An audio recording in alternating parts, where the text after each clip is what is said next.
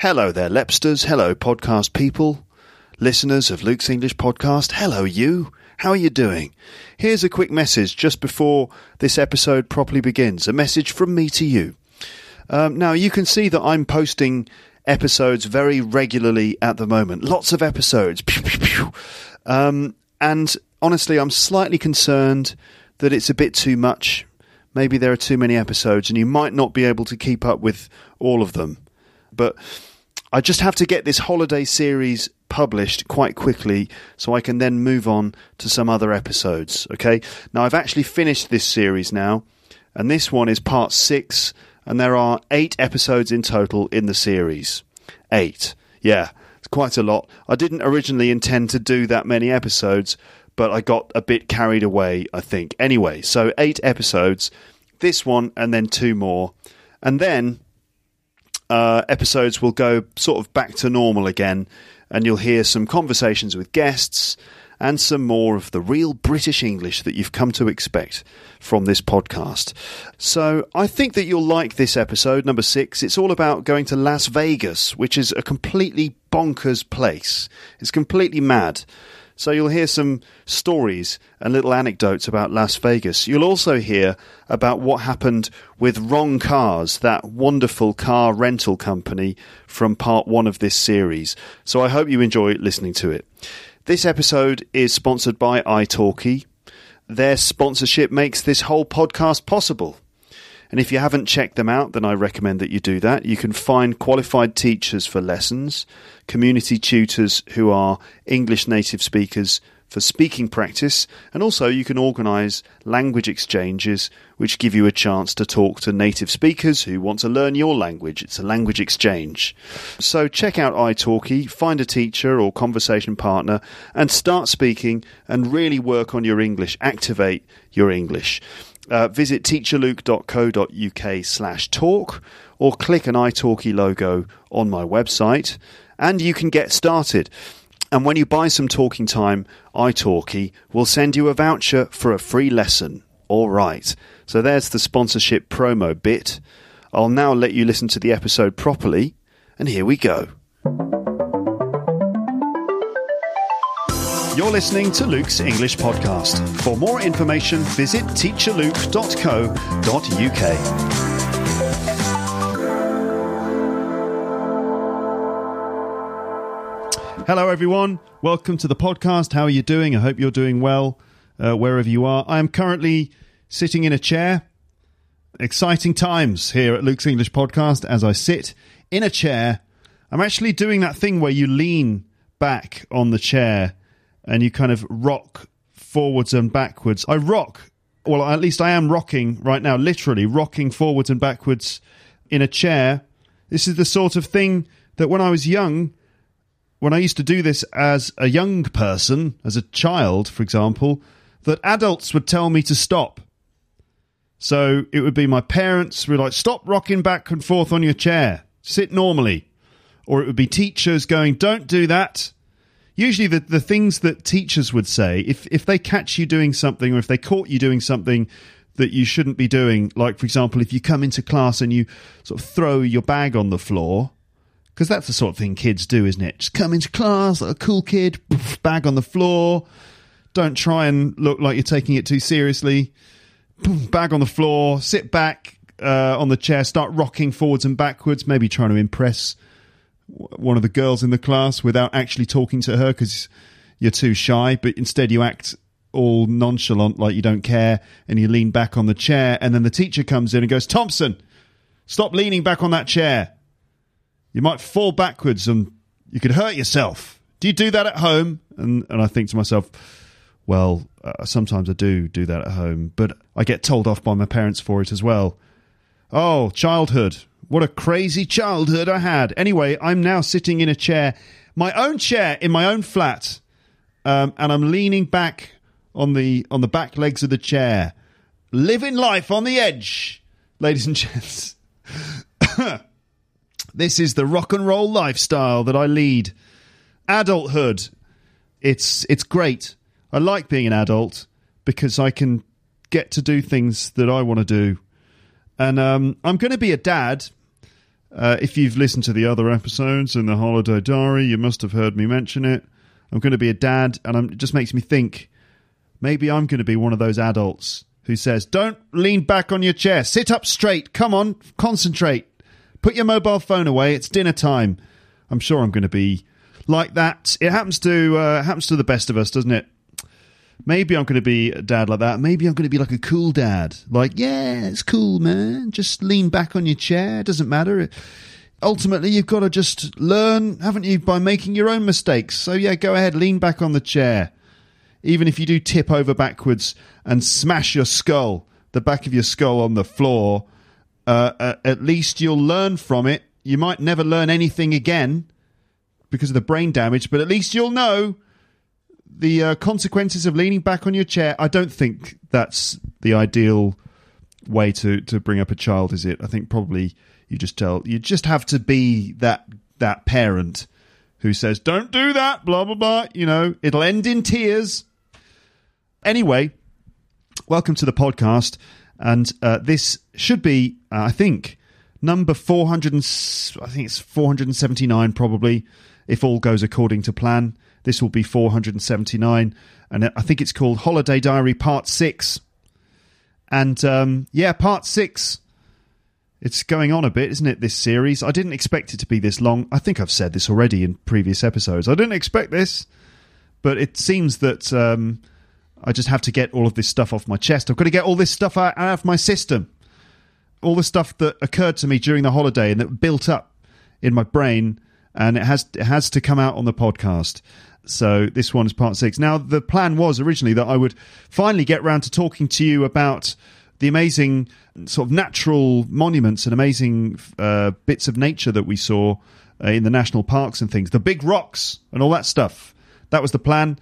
But I think that in this episode, it looks like I'm not even going to get there, because I wanted to talk to you a little bit about Las Vegas, because we stopped in Las Vegas for like an evening and one night, and it was enough, to be honest. You don't need to spend lots of time there unless you're like a mad gambling freak or something.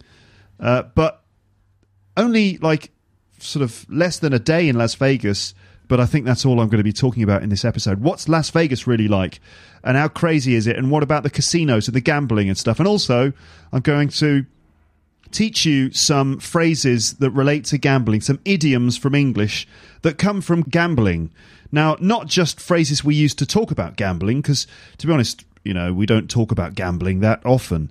But these are phrases that come from gambling that we use in general English to talk about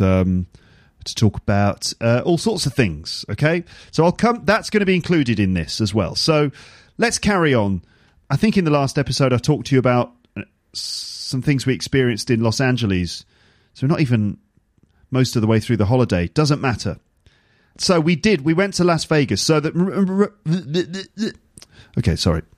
Remember that the itinerary, go to North America despite all of the crazy political stuff, but never mind that. Go to America via Montreal. Spent like a day in Montreal.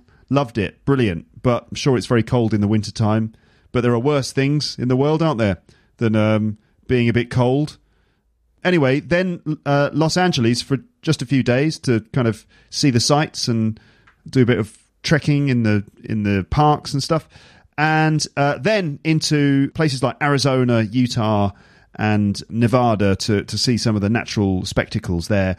And on the way there, we stopped off in Las Vegas, because Vegas is sort of like your entry point to that whole area. And it's pretty weird because Las Vegas is like this big city and it's full of casinos and crazy things. It's totally the opposite to what life is like in the national parks and those areas of natural beauty. Yes, so we went to Las Vegas. Why? It was just a stopover on our way to these other places. And also we thought, well, Las Vegas is the kind of place that you'd like to have a look at least once in your life, just to see what all the fuss is about. So we went at the end of our time in Los Angeles. The plan was to fly to Vegas. It's about a 1 hour flight. We could have driven. It takes about 4 hours. But the plan was to try and reduce the amount of driving on this holiday, as I'll mention in a moment. So So we had to take our rental car back to the rental car company. Do you remember the rental car company? I mentioned them in part 1 of this series. Do you remember them? Wrong Cars. That's what I'm calling them. That's the company. Wrong Cars. We weren't very satisfied with their service. So if you remember from part 1, what happened originally when we picked up the car in Los Angeles, just a Nissan hatchback, by the way, nothing fancy this time. So when we picked up the car at the beginning of the trip, at the start of the trip, we had to go and wait in a boiling hot car park, a parking lot. They called it the cell phone lot. We had to go and wait in this boiling hot car park in like Inglewood or somewhere, where I stood waiting on my phone, waiting for ages, trying to get through to someone to tell them that we'd arrived. So can you come and pick us up, please? Standing there on hold with music playing and advertising on the telephone, because there's just advertising on everything in the States. Standing there on hold with my arm going numb, all the blood running out of my arm, waiting to speak to a human, and the sun beating down on both me and my pregnant wife. And after about 40 minutes of standing there in direct sunlight, a guy in a rental car finally came. He just turned up in a rental car. He came. We were expecting a shuttle service. That's what was written in the email, but here's just a dude in a car. And he came and picked us up, and he told us, oh yeah, the shuttle buses are in the garage. They broke down on Tuesday, so they're all in the garage. Okay, so that was what happened at the beginning. So now we had to return our car before getting on the flight to Las Vegas. So we drop off the car, we pay the money to the company, to Wrong Cars. We asked them about the difference in price between the bill and the receipt. We asked them about that. Remember, that was an issue, and they said, oh yeah, we'll look into it, blah, blah, blah. We asked them about that, and the response from the girl on the desk was, oh, I'm sorry, Manny isn't here today. Manny's not there. So Manny was the manager who was responsible for that kind of thing. And so we were like, well, can you do it? You know, I know Manny's not here, but could you do that? And she was like, I'm sorry, I can't. He's the manager. He's not here today. That's convenient, isn't it? So they couldn't sort out this discrepancy in the bill. So there was supposed to be a shuttle service back to the airport from the car rental company, right? But it's obvious that this is a crappy little rental car company that's cutting corners and fobbing everyone off with this talk of the shuttle and these excuses like, yeah, sorry, Manny's not here today. I don't care about Manny. Don't tell me that Manny's not here today. Just do it. Do it now. That's not how I did it. That sounds rubbish. Just do it now. I don't even know what you have to do. Just do it now. That's not how I actually did it at the time. Anyway, so they were fobbing us off with all this talk and this thing about the shuttle, this shuttle that's mysteriously always in the garage. Both shuttles mysteriously always in the garage. Again, we're told that the shuttle is in the garage. So we squeeze into another rental car with a German couple this time. So another couple of tourists who just happened to come from Germany. So we all squeeze into the car. My wife in the front because she's preggers. And I'm squeezed in with the Germans in the back. And the Germans are quite nice. But it's pretty clear that they didn't have the best experience with their car either. And it turns out they've driven a really long distance in their rental car without cruise control, which apparently, cruise control in America, it's standard for rental cars. Do you know what cruise control is?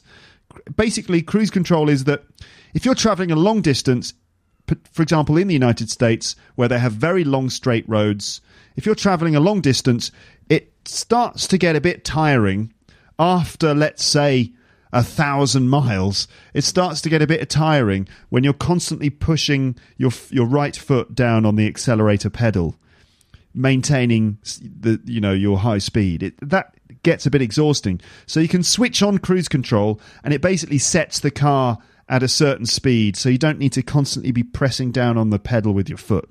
That's cruise control. It's much more comfortable when you're driving long distances along those big straight roads that they have in the States. All right.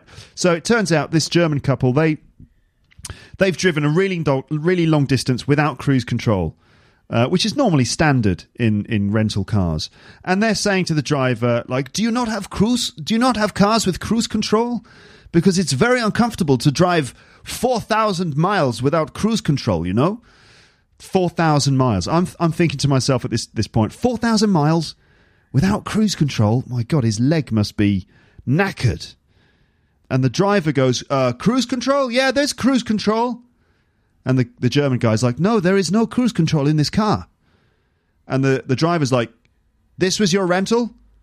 Turns out the shuttle that we're supposed to have, this shuttle service is just basically the same car that the Germans just rented and drove around North America, 4,000 miles around North America. It's just the same car. That's the shuttle that we're using.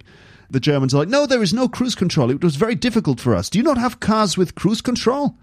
This is my German accent.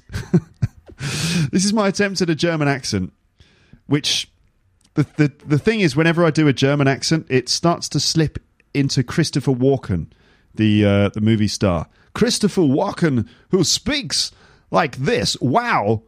And when I do a German accent, eventually, if I keep doing it, it becomes Christopher Walken. All right.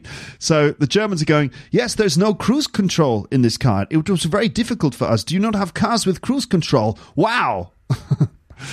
And the driver at this point is not interested in taking questions. And he just says, well, some of them do and some of them don't. And the German continues and he says, I think it would be good if your cars had the cruise control. And the driver's like, I'm just the driver, man. And I note in my head at this point that our car that we'd been driving around, our car had cruise control, and I never used it, not once. But I don't say anything. I don't think it would have helped to mention that at the time. Can you imagine? Well, our car had cruise control. You just drove 4,000 miles without cruise control. Your leg must be completely destroyed. Ours had cruise control, but, but guess what? We never actually used it. Would have been useful if we'd swapped cars, right? I bet you would have appreciated that after the first 3,000 miles. I bet your leg wouldn't be hurting quite so much as it does now. Anyway, but I didn't say that. I just enjoyed the really awkward atmosphere in the car. I say enjoyed. I didn't really enjoy it. I just, let's say, experienced the awkward atmosphere in the car and the knowledge that also at this point my wife was pretty much steaming, like ready to explode with indignation about the service, but she was keeping herself under control. And after the Germans got out and carried on with their lives, my wife chose to start cross-examining the driver, a bit like a sort of a police investigator or a lawyer in a courtroom. She starts to cross-examine the driver, and she's like going, so, where are the shuttles exactly? And the guy's like, oh, they're in the garage. We had some trouble with them. And she's like, oh, what, both of them? And he goes, yeah, it's just a coincidence. And my wife's like, okay, when exactly did they go into the garage? And he kind of continues his story. Oh, they just went into the garage just on Friday. And she goes, well, last week you said they broke down on Tuesday. They went into the garage on Tuesday. That was last week. And he's like, oh, I'm just the driver, man. Like calling my wife man. I'm just the driver, man. And she was like, I know you're just the driver, but... And then he starts to get a little bit angry at this point, and he started going, well, you're getting driven there, okay? I'm driving you personally. And she says, I know, but we just don't appreciate being lied to, that's all. I mean, you say that the shuttles went into the garage on Friday, and then last week, before Friday, you said they went in on Tuesday. Come on. And at this point, the guy started to get really angry, and he started making it really personal. He was like, okay, you're getting personal with me now. I don't appreciate you making personal attacks against me, okay? So he kind of starts, I don't know, like pleading the Fifth Amendment or something. I don't even know if that's the correct amendment, but or even if that's appropriate, but it's one of those American things, isn't it? He starts like pleading the First Amendment or something. And he's like, you're getting personal with me. I don't appreciate you making personal attacks against me. That's obviously not an amendment of the Constitution. Anyway, and then, he delivers us at the airport. He's really angry. And I was taking the bags out of the back of the car, and I was trying to kind of make things nice. And I was going, look, it's not personal, okay? We're just commenting on the service. We were told one thing, we get another thing. it's not you, all right? It's your management, right? And he wasn't having it. He just went, well, I deliver you to the airport and you make it personal. And then he just got in the car and drove off. So, wow. To be honest, I couldn't help feeling a little bit bad for the guy.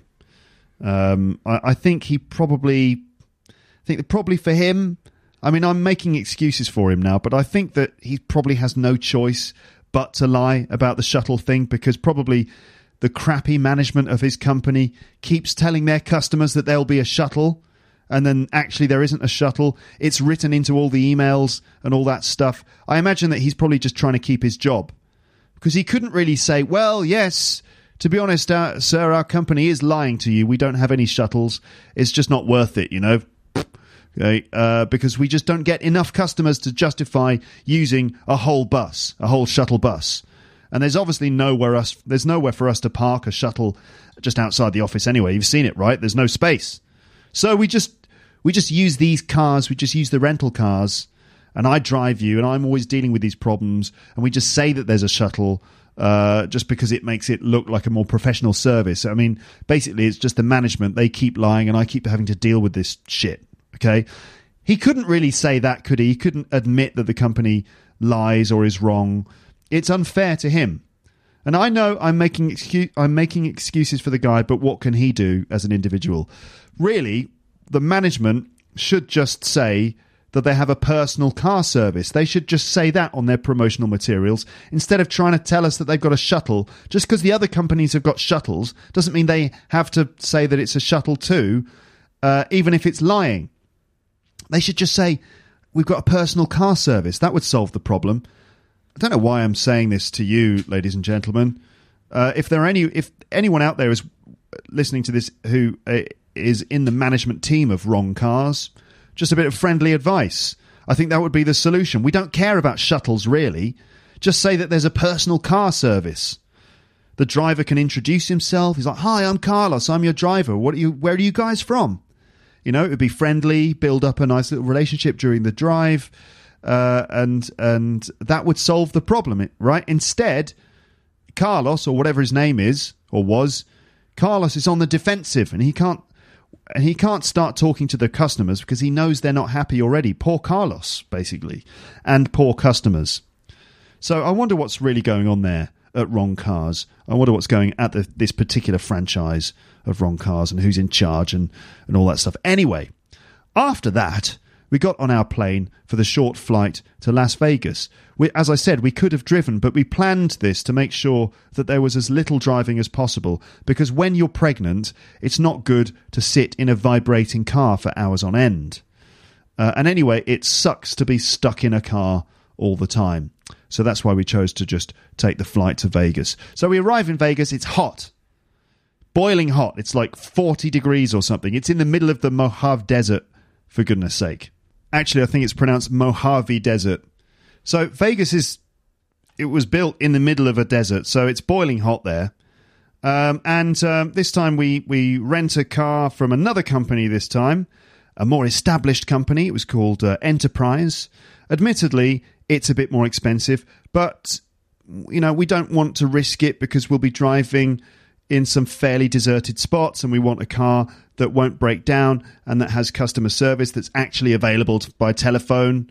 So we get to the car rental area, which is this massive building in airport land with dazzling service. It's a huge place. They're serving coffee there and stuff. And all of the different car rental companies are based there. It all looks really flash and really well done. And we're like literally in the car in a matter of minutes. And the car looks brand new. It's clean.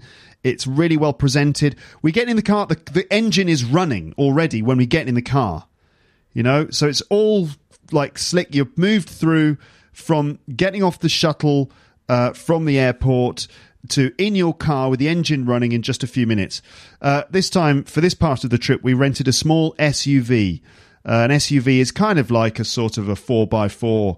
I think it's called a sports utility vehicle. Not the car that I would normally choose to drive, because those sort of 4x4 cars, normally I think they're a bit unnecessary. But the main reason we had one of these SUVs, a small SUV, The main reason was because it was comfy and it would be able to deal with bits of rough terrain if we needed it. And so we get a Jeep Renegade, which is a pretty cool car. My wife's happy. She's in comfort. It's all good. By the way, folks, have you noticed in this story I'm using the present tense to describe these past events? Present tense, we do this in storytelling sometimes. We use present tenses just to sort of bring you into the story. Imagine you're in the pub with your friend and you say to your friend, so how about that trip to America? What was it like? And your friend goes, oh, it was great. It was brilliant. Did I tell you about the car rentals experience? No, you didn't. Oh, you got to hear this. Right, so we get to the car rental company and they're all unprofessional. It takes ages for us to get service, right? You know the sort of thing. Yeah, I do. Who did you use? Oh, they were awful. They were called wrong cars. All right, anyway, so we get to the desk and blah, blah, blah. You see, sometimes we use present tenses to describe stories. Not every time, but sometimes. So back to the story. Las Vegas. Imagine we're in a pub. I'm telling you this story in the pub, right? So we're staying at the New York Hotel, which is all based around the New York skyline. The hotel is designed to look like the New York skyline. It's pretty crazy. Vegas, basically, is completely insane. And honestly, in my opinion, not really a great place. In fact, it's the most tawdry, sleazy, tacky place ever, right? Tawdry, tacky. This means kind of not very classy. Feels cheap and nasty. You know, like a very pick the most touristy part of any town and amplify that by 1,000. It's like that. It's all kind of like cheapo gift shops and bright flashing lights and really bad fast food. It's that, basically, multiplied by 1,000. It's boiling hot outside, but inside it's freezing because of the air conditioning. And it doesn't make a lot of sense to build this massive place with all these things like swimming pools, hotels and golf courses in the middle of the desert. God knows how they get any of their water. It's pretty crazy. And it's just a weird place, cut off from reality, in which you're constantly being seduced and distracted by flashing lights and big things, and you're encouraged to gamble your money away. It's like one huge sales pitch in the form of a city. Inside the casinos, there are no windows. They're like huge circus tents on the inside, with big restaurant facades around the edge of the inside spaces of the hotels. Like there are restaurants within the hotel, gambling area, tables for gambling, like people playing poker or roulette or the one where you throw the dice and there are loads of different numbers and letters, and it's like a bewildering illusion of choice. Big individual gambling machines, lamp posts, like things you would normally find outside are just there inside. Lampposts and like fake little streets and massive Irish pubs, which is never really a bad thing in itself. An Irish pub is always a kind of a welcome sight. But all of this stuff, and you look up to the sky and it's just the black ceiling of the hotel above you, quite high, and in the background it's probably daylight outside, but you can't see the desert sun. Inside the hotel's gambling area, inside the gambling area, there's just this big black canopy of the ceiling above all of this weird, trashy, fake stuff. It's so weird to come out to the desert and then find yourself in this totally synthetic place, all set against a black backdrop. This is some people's idea of a wonderful place, a vast plastic playground with so many attractions. But there's something sort of unnatural and a bit twisted about it. So, weird things. Weird things. Here's a little list of weird things, in addition to the weird things I've just mentioned.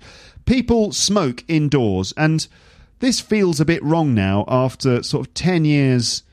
In the UK, the smoking ban was introduced 10 years ago, and there's a smoking ban in interior spaces in Paris as well. So, it feels a bit weird to be indoors and there's people smoking and stuff. After like 10 years since the smoking ban, it's no big deal, I suppose. But still, I think the reason why smoking isn't banned indoors in Vegas is because they basically prioritize the gambling. So even though it fills the air with harmful smoke, it means that people stay at the tables and they don't go outside to smoke their cigarettes. People continue gambling. There's no distraction from the gambling, you know. There are tourists wandering around, families and stuff, but also you spot these kind of grizzled gamblers like losing all their money. These characters, sort of these slightly desperate-looking characters, sort of locked into their gambling. You see some old people as well who must have travelled for miles to spend their money because they don't really know what else to do with it, so it all goes into the machines. There are also some really, really drunk people that you see sitting at the bar or at night just kind of like staggering around. But also there are families with children just walking around. Even some bars, in these gambling areas, you've got the gambling tables and then there are bars around the edge. And even these bars have like gambling machines built into the bar so that you can continue to lose money or maybe win while you're taking a break from the bigger tables. In one casino where we went to the theatre, there was a girl standing on a table in suspenders, like in her underwear, dancing erotically on the table. So there's like a girl amongst all the gambling. There's like this table dancing going on with this half-naked girl dancing on the table, and they're just like kids wandering around, families walking around, and a girl dancing erotically on the table, not naked, but you know, semi-naked. Weird, right? A bit weird. It's a bit like a strip club, like a strip club in Disneyland. It was like a cross between Disneyland and a lap dancing club. Sort of like an adult Disneyland, but with families wandering around in it. Our hotel had a roller coaster going around it. You know a roller coaster? It's a difficult word to say, roller coaster. A roller coaster is something you would find in a theme park. It's a bit like a crazy train, like an exciting train, I suppose. You know, a roller coaster, you sit in, it's for excitement. It's for the adrenaline rush, the thrill. You find them in theme parks. You sit in a roller coaster and clink like a big sort of brace attaches around your body so that you can't fall out of the thing. So there's this big thing holding you in place, and then kick, it goes up to the top. And then when it gets to the top, it rolls down around and around, like loop the loop, and it goes really fast around these tight corners on the track, and sometimes you go upside down and you spin round and everyone screams and some people throw up. It's amazing.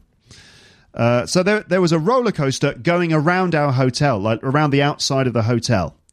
The tracks actually went around outside of the hotel. So you can stand in the bedroom and every now and then you hear the rumble of the roller coaster. You know, if you've ever been to a theme park where they have roller coasters, you hear that sound of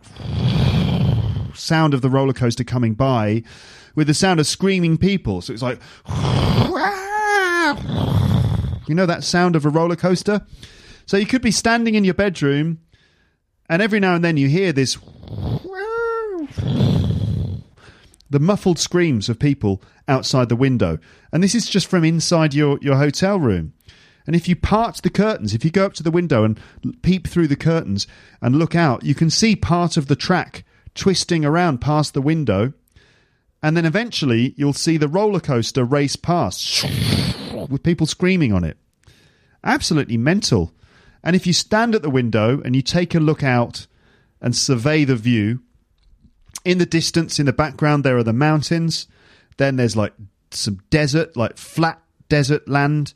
And then the closer to you, you just see these big, shiny, bright buildings, these weird different themes. All the hotels have got different themes. Like there's the New York hotel, there's the Paris hotel, there's the Egyptian hotel, all these weird and wonderful buildings. And then there's Trump Tower. Donald Trump's got a big building there, big shining Trump Tower, a massive tower with his name at the top of the tower in huge gold letters, Trump, across the top. And you can just imagine Trump kind of going, we got the greatest buildings, folks. We got all the greatest casinos. You're going to have fun. You're going to make so much money. We're going to make America great again. Believe me, folks. And it's just crazy. And the thing is that the house always wins. That's the thing with these casinos, right? You have to enjoy the process of it, the process of gambling and the fun of being there. You have to enjoy that because you're basically paying money when you're gambling. You're paying money to experience the excitement of possibly having more money, even if the probable outcome is that you'll end up with less. Is that clear? You're paying for the excitement of losing. And it's exciting because there's a slight possibility that you won't lose, but the fact is you probably will lose. So the chances are that you're going to lose, but you might win, and that's what makes it exciting to throw your money away. So the house always wins. Sometimes someone wins too, but most of the people in the casino are losing, even though some people win sometimes, and the house is always winning. Fair enough, though. People choose to gamble, and they probably enjoy it. People seem to enjoy it. They choose to go there. That's their choice, but it doesn't appeal to me very much. Beyond just having a go, playing around maybe with some of the machines on a couple of the tables a little bit, and just to see what the fuss is all about. Some of you out there listening to this, some of you might be big gamblers. You might enjoy playing poker or something, or maybe doing a bit of online gambling. I'm sure that some of you out there really enjoy it, and there must be some appeal to it. Feel free to try and convince me, because obviously I'm just going by my own limited experience of the casino. It's maybe a two-dimensional experience that I had because I haven't really got into doing any gambling, so I haven't really learned how great or how fun it can be. So tell me if you think if you think I'm missing something. You can tell me in the comments section. And also, there are some good things about Las Vegas, okay? I don't mean to just trash the place. There are fun things about it. It's not all completely awful. It is fun for a night or two, depending on what you do. It's a big spectacle. It's, some of the hotels do look pretty impressive. And also there are some spectacular shows that you can see in theatres, like dance shows, things like Cirque du Soleil or the Blue Man Group kind of, performances, and also magic shows like David Copperfield or Penn and Teller. So they get these famous magicians doing shows there as well. So there's a lot of spectacle and things to see. And we chose there, obviously, just as a stopover, but also to experience it. And we did have a laugh. I suppose you just have to go with it a bit, just go with it, go along with it, and kind of go, wow, look at that. Wow, that's ridiculous. Oh my God, this place is insane. Wow. A lot of the time we were sort of walking around. We couldn't believe our eyes, we were just sort of going, bloody hell, look at that. Look at that. It's massive.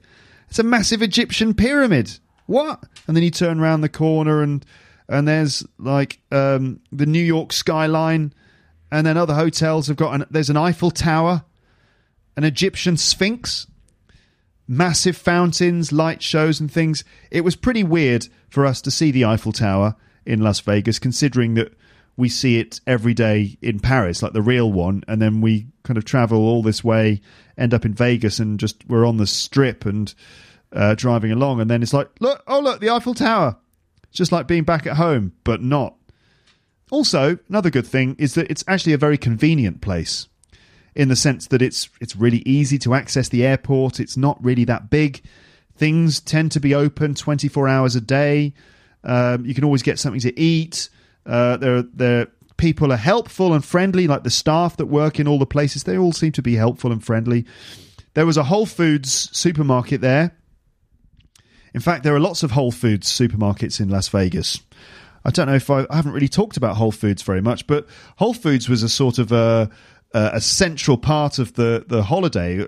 In fact, some parts of the holiday were planned specifically around the location of the Whole Foods supermarket. The Whole Foods is an American supermarket chain that specializes in kind of healthy food, which is really great. I mean, obviously, America is famous for fast food, burgers and fries and unhealthy stuff like that. But you can get some really good, really wholesome, healthy food. And Whole Foods is the place to go for that. It's a bit expensive, but it's kind of worth it for the quality of the food. And they've got loads of stuff, loads of fresh fruit and vegetables, and lots of they do really good sushi. You can get custom made sandwiches and wraps, and all of the stuff is organic and really good. So there's tons of stuff that you can get in Whole Foods, and so we would kind of strategically plan to visit Whole Foods so we could stock up on healthy food that we could eat. And obviously some of the stuff in Vegas in general is just good fun. So that's that then. So I mentioned Penn and Teller. We actually went to see the Penn and Teller show because I thought, well, we're going to be in Vegas for one evening. What are we going to do? We can't just gamble. Let's go and see a show. So I booked us tickets to see Penn and Teller. In the English-speaking world, I think Penn and Teller are probably the most famous magicians. They might be the best magicians in the English-speaking world. They're really famous magicians. They're famous in the UK because they used to be on TV a lot. They're famous in the United States, also on television a lot, and they've got a very successful Las Vegas magic show, which is in the Penn and Teller Theatre. They've even got their own theatre. It's called the Penn and Teller Theatre. Penn Jillette is one of the guys, and Teller, what's his surname? I don't know what his full name is. I always know him as Teller. And they're an interesting act. Penn is tall and talkative. He's a motor mouth. He's the one who does all the talking, and he's got all of the kind of the patter. Patter is an expression that we use sort of in entertainment to describe when an entertainer is able to talk to the audience and maybe kind of improvise and make a few jokes. The crowd work. He's able to do all of the crowd work, and he's got all of the entertaining and convincing sort of chat, the patter with the audience. Teller is silent. He's mute. He never, ever speaks on stage. He's completely silent. And that's really interesting because he's kind of got this style like a classic magician from the silent era of movies. He's like Charlie Chaplin or something. He's a great visual comedian. He's got a very expressive face. Also, he's a lot shorter than Penn.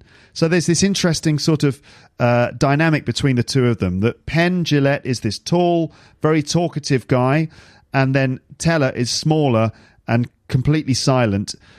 Penn is really good at the kind of verbal trickery, so he tells you these stories and kind of builds the story of the trick, and he works the audience in that way. And Teller is just really talented at doing sleight of hand magic. Sleight of hand is when you do a magic trick using your hands, so it's the dexterity or skill of manipulating cards, for example, doing very, very clever movements with your hands so that you, for example, make a card disappear or make it reappear in another place. It's the ability to distract people's attention.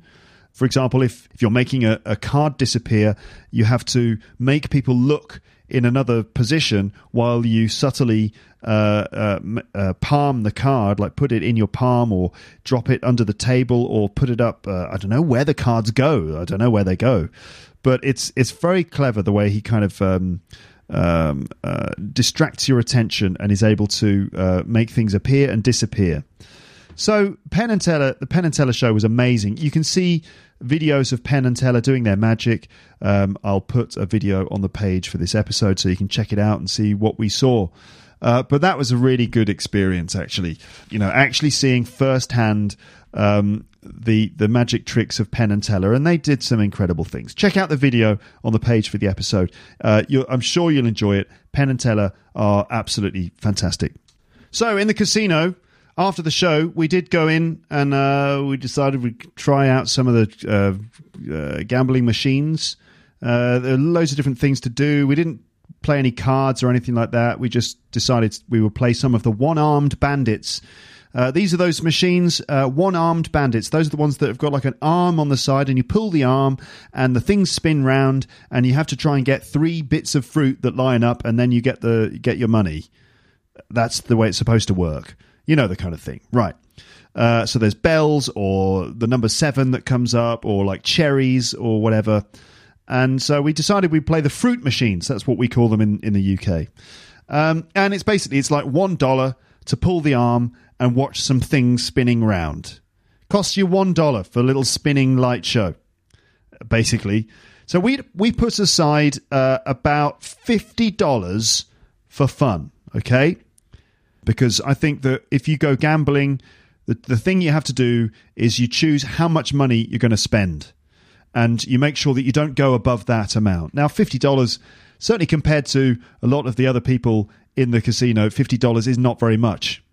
And we decided, let's spend like $25 each just to pay for the experience of gambling. If we win some money, great. If we lose, then we've paid $25 each to experience some gambling in a Las Vegas casino. It's kind of like dipping your toe in the water.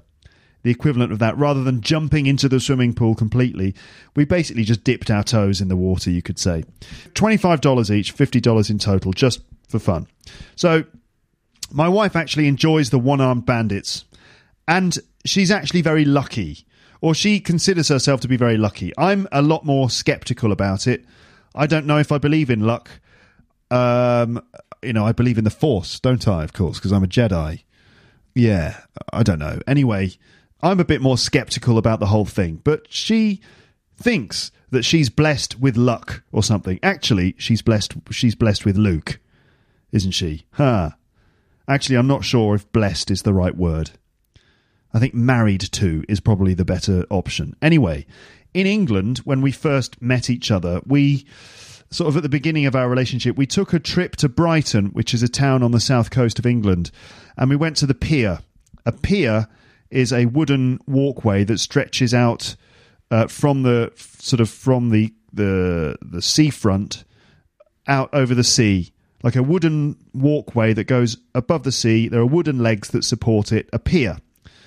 And it's typical in British holiday resorts, like on the seaside, that there's often a pier, and on the pier you get lots of attractions like arcade machines, gambling machines, and other things like that. So we went to Brighton Pier a few years ago, and she was convinced that she would win money on the machines. She was like, come on, let's go to the pier, let's go and play the gambling machines. I'm lucky, I'm going to win some money. I always win money on the machines. And I was kind of going, well, yeah, but the house always wins and blah, blah, blah. And she was saying, no, I'm magic. This was in England years ago. And so at the time I was kind of shaking my head, thinking that, but there is no magic, there is only the Force. And she put £1 in a slot machine in Brighton and promptly won £20. Bam, off her first pound. 20 quid. And she was like, I told you I was magic. So anyway, we walked away £20 richer. We didn't continue gambling. It was just literally a £1 deal. Bam, 20 quid. Fine, good. And we left, because I think she's smart enough, she's clever enough to know that you quit while you're ahead, right? That's the thing that you should do. If you're gambling, you should just quit while you're ahead. Stop gambling when you have made more money than you started with. That's probably the wise thing to do. So we left that experience £20 richer. Now, the same thing happened again a few years later when we were in a little resort in the north of France where you can find some casinos. And now she's not a gambling addict or anything. She just likes playing the machines a few times when we're on holiday sometimes. So we went to this casino in this town in the north of France, and this time we chose to spend no more than €50, right? A €50 limit. Ooh, big bucks, high stakes gambling, right? Just €50. So we were walking around this casino trying to find a good machine, and there were some like slightly sad looking people just sitting there like plugged into these persuasive light shows. It's a sort of like a low level basic addiction, or a high level addiction for some people. It's an addiction to the sales pitch. That's what it feels like. So I was being very skeptical again and kind of going, well, I don't really believe in all this, making skeptical noises. We ended up leaving the casino that time with €80. So €30 up from when we went in. Not bad. Maybe she is lucky, And we quit while we were ahead again. Now, in Vegas last month, we did some gambling on the machines. We got our $50 in tickets and stuff, and we did some gambling on the machines. And I was thinking, well, she is magic. Maybe we'll win enough money to get a half-decent dinner tonight. And so we played the machines. We lost all the money. We just lost all of it. It was just basically one steady, one-directional flow of us putting money into the machines and getting nothing in return. Basically, Las Vegas ate our $50 like a crocodile eats a chicken. Just one gulp, just all of it gone. Didn't even chew. It didn't even touch the sides as it went down. So just all of our $50 just bing, bing, bing, bing, bing, in. And Las Vegas just went, thank you very much. So we won nothing. Well, almost nothing. We did seem to win a few credits sometimes. You kind of put your, whatever it is, like your $5 in each time, and it's like bing, bing, nothing, and your credits go down and down and down. And it always seemed to be just at the last moment when we had like 1 or 2 credits left, we would win something. Boom, boom, boom, boom, boom, like that. And right. And I'm sure that's a little trick to encourage you to put more money in because you think the machine is about to start paying out at some point. You know, it's kind of like nothing, all the money, nothing. And then at the end, bing, bing, bing, bing. Like, oh, all right, let's put some more money in. It's going to start paying out. I'm sure it's a trick. Obviously, we didn't know what we were doing. We had no clue. And I'm sure that those machines were probably the wrong ones to be playing. And some of the casinos are better than others. And we were probably in a really rubbish casino. But anyway, we weren't really there for the gambling. We were more interested in playing it safe. And I think that, to be honest, my wife just enjoys paying the money just so she can pull the arm. I think that's the main thing. Pull the arm, watch the thing spinning round. She's normally quite a sort of clever, sophisticated person, but put her in a casino and it's just like, I just like pulling arms and seeing flashing lights.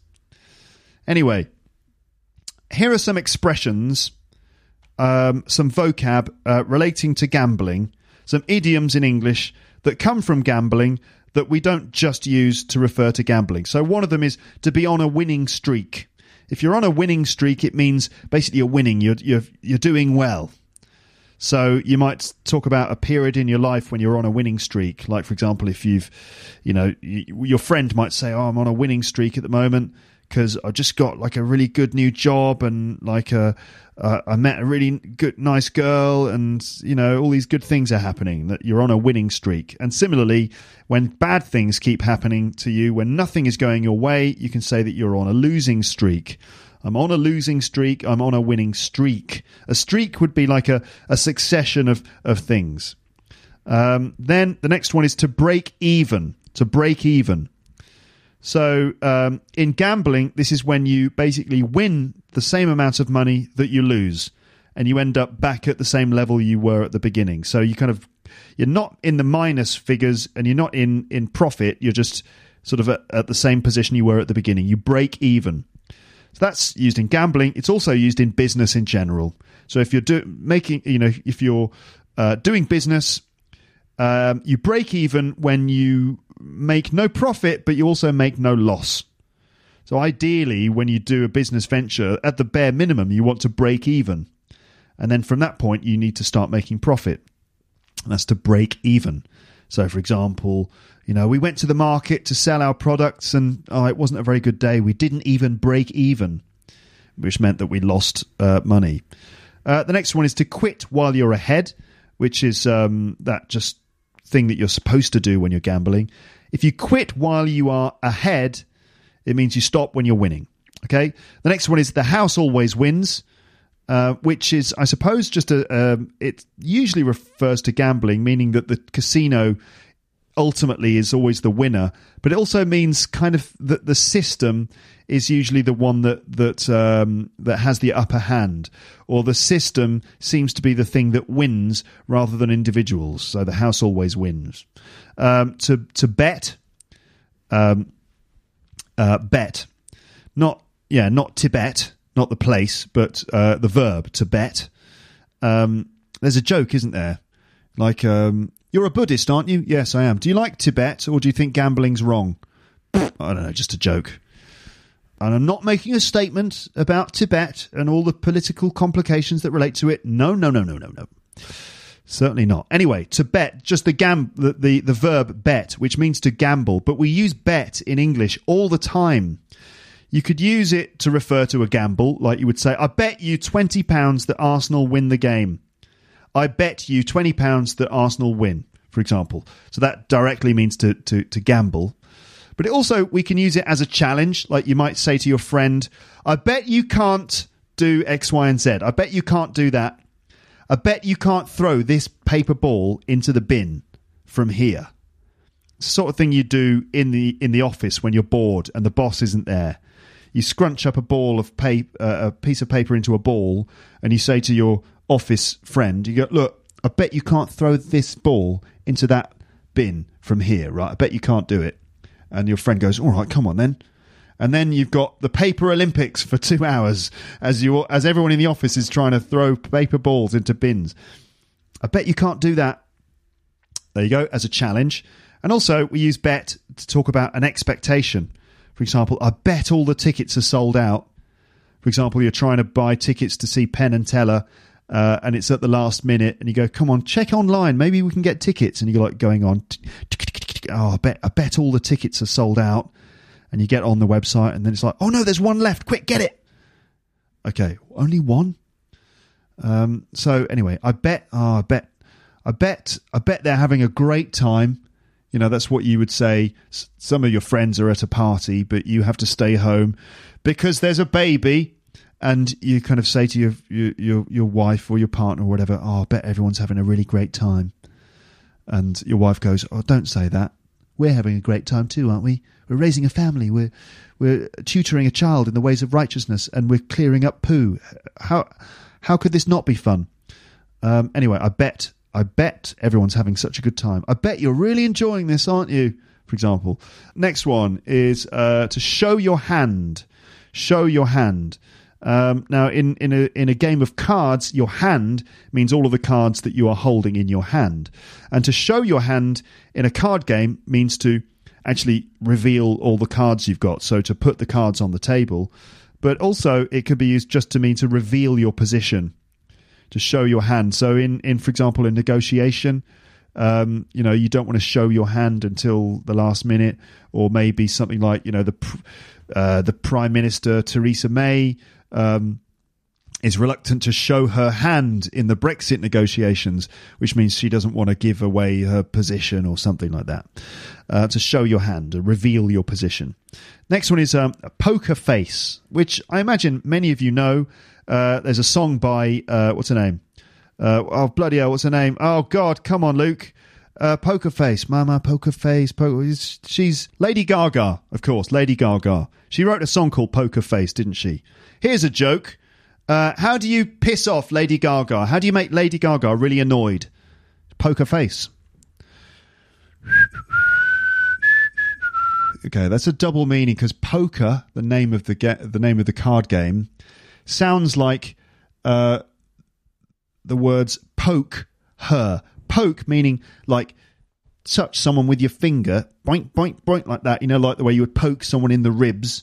They used to be able to poke people on Facebook. I don't know if that's still possible. Anyway, poke someone is like stick your finger, like normally it's in someone's ribs, like beep, beep, poke someone in the ribs. Or you poke someone in the arm, or poke someone in the face, which obviously would be, that wouldn't be very nice. Poke someone in, it would certainly make Lady Gaga angry if you did that. How do you make Lady Gaga angry? Poke her face.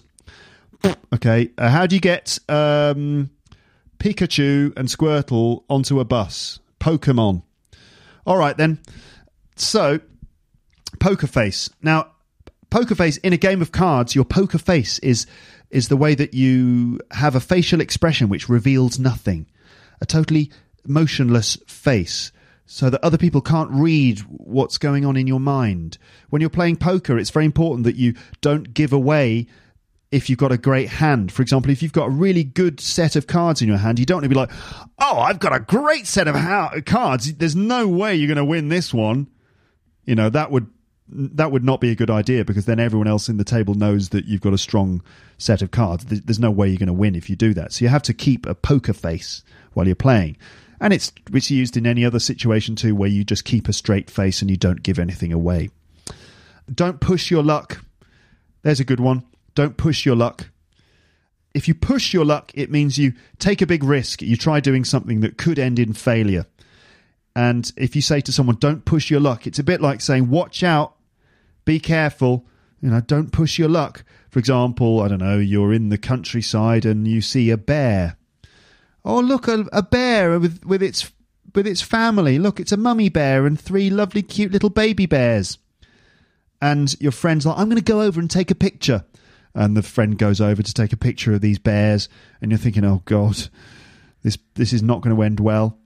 And then your friend's like, but the bears aren't doing anything. I want the mummy bear to stand up on her legs. That's amazing when they do that. And your friend starts throwing stones at the bears. And you're like, don't push your luck. They'll get angry. It'll rip your face off. And then before you know, it's like that scene from The Revenant with Leonardo DiCaprio suddenly. Horrific. Anyway, don't push your luck. It just means be careful. Don't take a big risk. Watch out. Watch what you're doing. Next one is raise the stakes. If you raise the stakes, that doesn't mean you take some beef and lift it in the air. Oh, no. No, it means raise the stakes. In gambling, the stakes, this spell S-T-A-K-E-S, the stakes. To raise the stakes means the stakes are the money which you have to gamble in a round of poker, for example. Like every round of poker, everyone's got to put money into the pot. And the amount of money, that's known as the stakes. The stakes are high, the stakes are low, means the amount of money that's being gambled is either high or low. And if you raise the stakes, it means you're basically increasing the amount of money that you can win or lose, but also in general, it means to raise the general level of risk or gain. So raise the general level of what you can win or lose. So it just means like raising the level of risk or gain. For example, here's a line from a recent Daily Mail article from the Daily Mail's news website. And this is about Trump and North Korea. And the line in the article says, Mr. Trump raised the stakes in the escalating crisis over North Korea's nuclear threats, suggesting drastic economic measures against China, criticising USA's ally, South Korea. So the report there, again, a bit of politics, but I'm not talking about politics. I'm just reporting something from the Daily Mail's website. Mr. Trump has raised the stakes in the North Korea crisis. It's being described as a crisis by suggesting drastic measures like economic sanctions against China and criticisms of South Korea. He's raised the stakes. Suddenly, the situation has become a lot more, risky with lots of potential problems. He's just raised the stakes. Okay. And the next one is the chips are down. So we had steaks in the last one, but not the food, a different type of steaks. And also the chips are down. We're not talking about potato chips. Chips here means the little plastic coins that you use when you're gambling. And if you say the chips are down, it means basically you're feeling bad or the situation is bad. So things are bad. You're just in a bad situation. For example, here's an example about cricket. And it would be, when the chips are down for England, Moeen, that's the name of a player, Moeen is often the side's most useful player. When the chips are down for England, Moeen is often the side's most useful player. So the chips are down, meaning it's a bad situation. Okay, there you go. There are a few expressions relating to gambling. Let me just carry on here and finish up by just sort of finishing the story of Las Vegas and kind of giving you my final descriptions about it. I once saw a documentary by Louis Theroux. I've mentioned Louis Theroux a couple of times on the podcast recently. I think in the one about Scientology. Was that the last episode? I think so. I mentioned Louis Theroux's documentary, which is called My Scientology Movie. Louis Theroux is a British documentary maker. He's brilliant. I absolutely love his documentaries because he's kind of like an unassuming guy who manages to go and speak to the subjects of his documentaries. He kind of follows them around and socializes with them. And because he is quite nice and polite and he's not very threatening, and he basically makes friends with the people he's documenting, they allow him to come into their world and the film crew follows them around, and it makes it a very revealing, very interesting documentary. Plus, Louis is just sort of a nice guy, and he's quite funny. So check out Louis Theroux documentaries, LouisTheroux. So I saw a really good documentary years ago by Louis Theroux. I think it was on the BBC. And it was about high-stakes gamblers in Vegas. These are people who gamble with lots and lots of money. Some of them lose thousands of dollars, but they keep gambling because they think that they're eventually going to start winning it all back. I've put some videos from the documentary on the page for this episode, and I really, really recommend that you watch those videos because you will find them fascinating, and it will introduce you, unless you already know about him, they'll introduce you to Louis Theroux, and you must watch his documentaries. They're absolutely brilliant. So watching those videos, the phrase that I take away from one of the videos is this. And basically, Louis is with a high-stakes gambler, and they're standing in the biggest hotel suite in the city, looking out of the window at the huge hotels and the skyline. And Louis turns to the gambler and he says, "Vegas, they didn't build these casinos on winners, you know." Meaning that all of these huge buildings were built on all the money that was lost by the people who came to gamble there. And the guy says to him, "Yeah, I know. I think in the lifetime, everyone's a loser. But the thrill of being able to win today, lose next month, win the year after, I think it's the challenge. I think it's the thrill. I think it's the entertainment in this city." Vegas. They didn't build these places on winners, you know. 100%. As I said, I think in a lifetime, everybody's a loser. But the thrill of being able to win today, lose next month, win the year after, I think it's the challenge. I think it's the thrill. I think it's the entertainment in the city. So the whole thing is about the thrill of losing but maybe winning. And it's I think it's quite a seductive thrill as well. For me, the danger of it goes a bit like this. You might start by winning some money, and then you feel lucky, so you start betting bigger, but you lose it.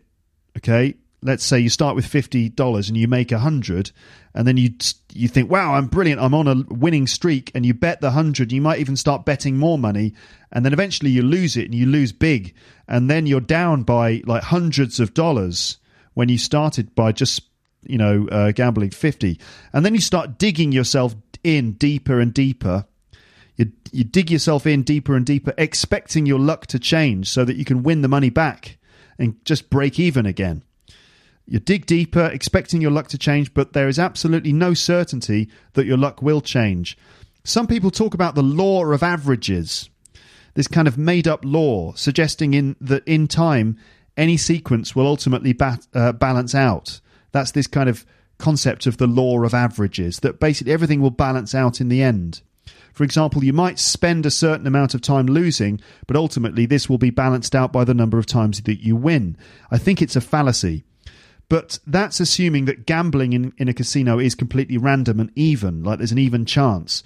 But usually I think it's subtly weighted, it's weighed in favour of the casino, so that the pattern is that the casino wins more often than you do.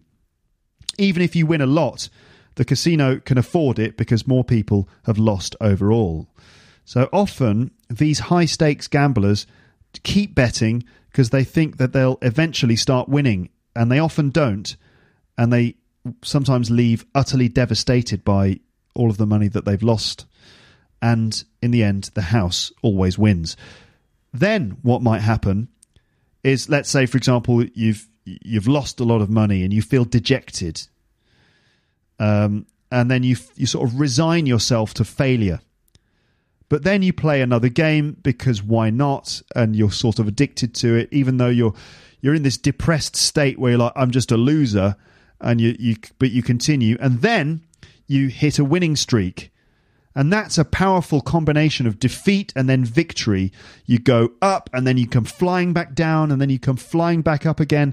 The whole thing is out of your control. You're basically at the mercy of this external force. this force of luck, this weird sort of external force. You're playing around with luck, not Luke, luck, okay? And the house always wins. So it's a dangerous cycle to get trapped in, I think. So we drove along the strip at one point. We took the car out and we drove along the strip, which is like the main road that runs through the middle of Las Vegas, where you can see all the big hotels and casinos. It's absolute madness out there. There's just all flashing lights and the spectacle. It's like Piccadilly Circus on steroids, but the steroids are also on steroids. That's kind of what it's like. In the morning, we went for breakfast. I ate an unbelievably massive plate of pancakes, which was probably like having about 3 breakfasts in one, but I felt like I needed the challenge. Like, right, I'll order 6 pancakes. I'll have 6. I like pancakes and syrup, and they came, and it was like 6 enormous pancakes, and I didn't manage to finish them all, to be honest. So anyway, massive plate of pancakes, and then we just got out of town and hit the road and headed for the canyons and the nature and all that stuff, all those big rocks.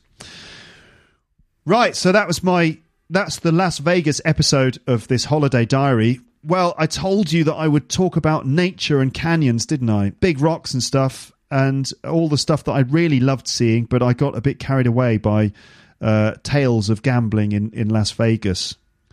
Las Vegas, this place that seems diametrically opposed to somewhere like Bryce Canyon National Park or the Grand Canyon. It's like the total opposite of those places. In the end, I'm glad that we only spent an afternoon, an evening and a night there. No need to go back. You only need to experience it once. You probably don't even need to experience it ever. It's just pretty crazy. And all in all, I think that the natural beauty is so much more real and much more of a genuinely real spectacle. Well, then again, anything is more real than Las Vegas, I suppose.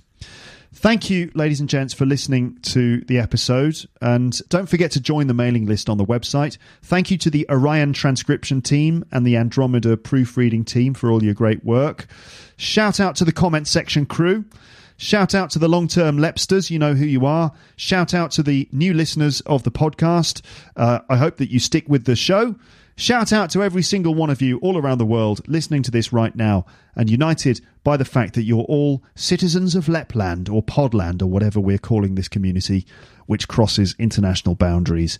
Shout out to all of you. Be excellent to each other and party on. And I'll speak to you in the next episode. Bye, bye, bye, bye.